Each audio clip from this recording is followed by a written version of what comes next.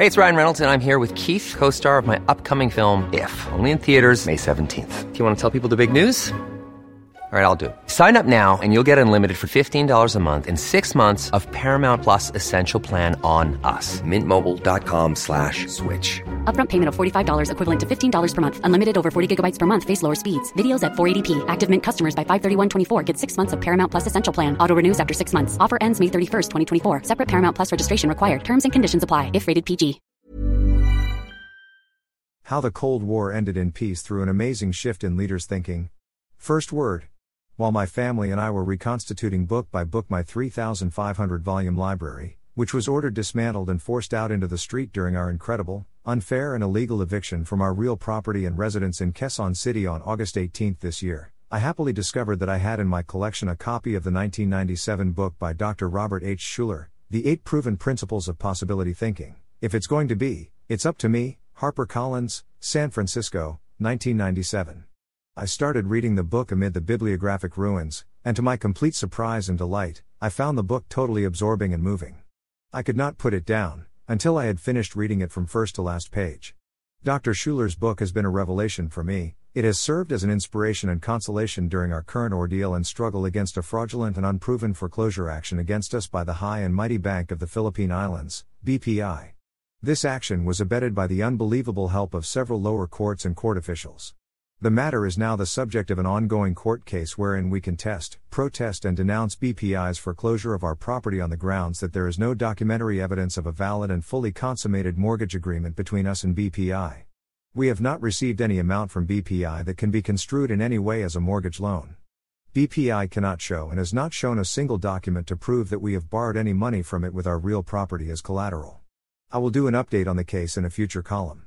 In today's column, however, I want to focus attention on Dr. Schuller's remarkable book, which relates among its many treasured anecdotes and stories, the story of how the Cold War was brought to an end through the purposive leadership and inspired action of the leaders of great powers during a critical time in world history. In the opening chapter of his 1997 book, Dr. Schuller related the stunning story of how the Cold War was ended short of a devastating war, as follows. I was one of 80 persons to attend one of the most illuminating meetings of the century. President George Bush decided to reveal and record for history the true picture of how the Cold War ended in peace without a third world war. Early in 1995, in a 24-hour retreat at a Colorado getaway, President Bush called together those leaders who had brought the dangerous Cold War to a peaceful end, representatives of 5 major nations that had confronted each other for decades. He invited Brian Mulroney from Canada, Margaret Thatcher from England, François Mitterrand from France and Mikhail Gorbachev from the former Soviet Union, while he, George Bush, represented America.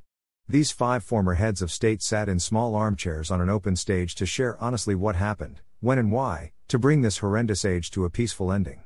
All alone on stage, these men and women who had been leaders of the Cold War world during the most crisis-filled years of the 20th century, faced each other openly and honestly hour after hour without staff assistants to guide their answers.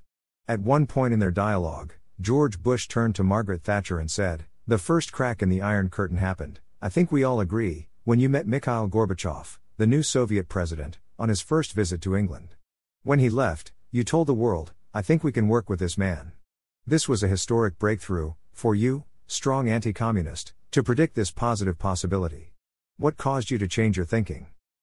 Thatcher replied, "Well, when Mr. Gorbachev agreed to come to London, I asked myself, where should I receive him?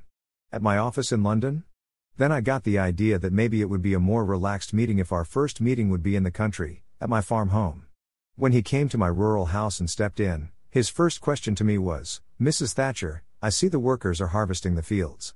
Tell me, how in England do you get the food from the farms to the tables of the people? We have real problems here,' he confessed to me." When he said that, she continued, locking eyes with Gorbachev, I was shocked. It was the first time I'd ever heard a communist world leader admit that their system wasn't really working. I sensed then and there, we can work with this man. In that simple setting, Margaret Thatcher experienced a new possibility, and history started an amazing shift. Near the end of the day-long free-for-all discussion in Colorado, Gorbachev made an amazing little speech. Many factors caused the Cold War to end. But you should know it started before the reform movement began in my country.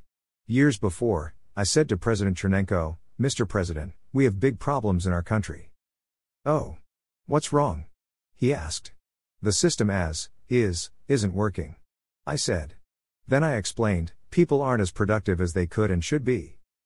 How long has this been going on like this? Chernenko asked me.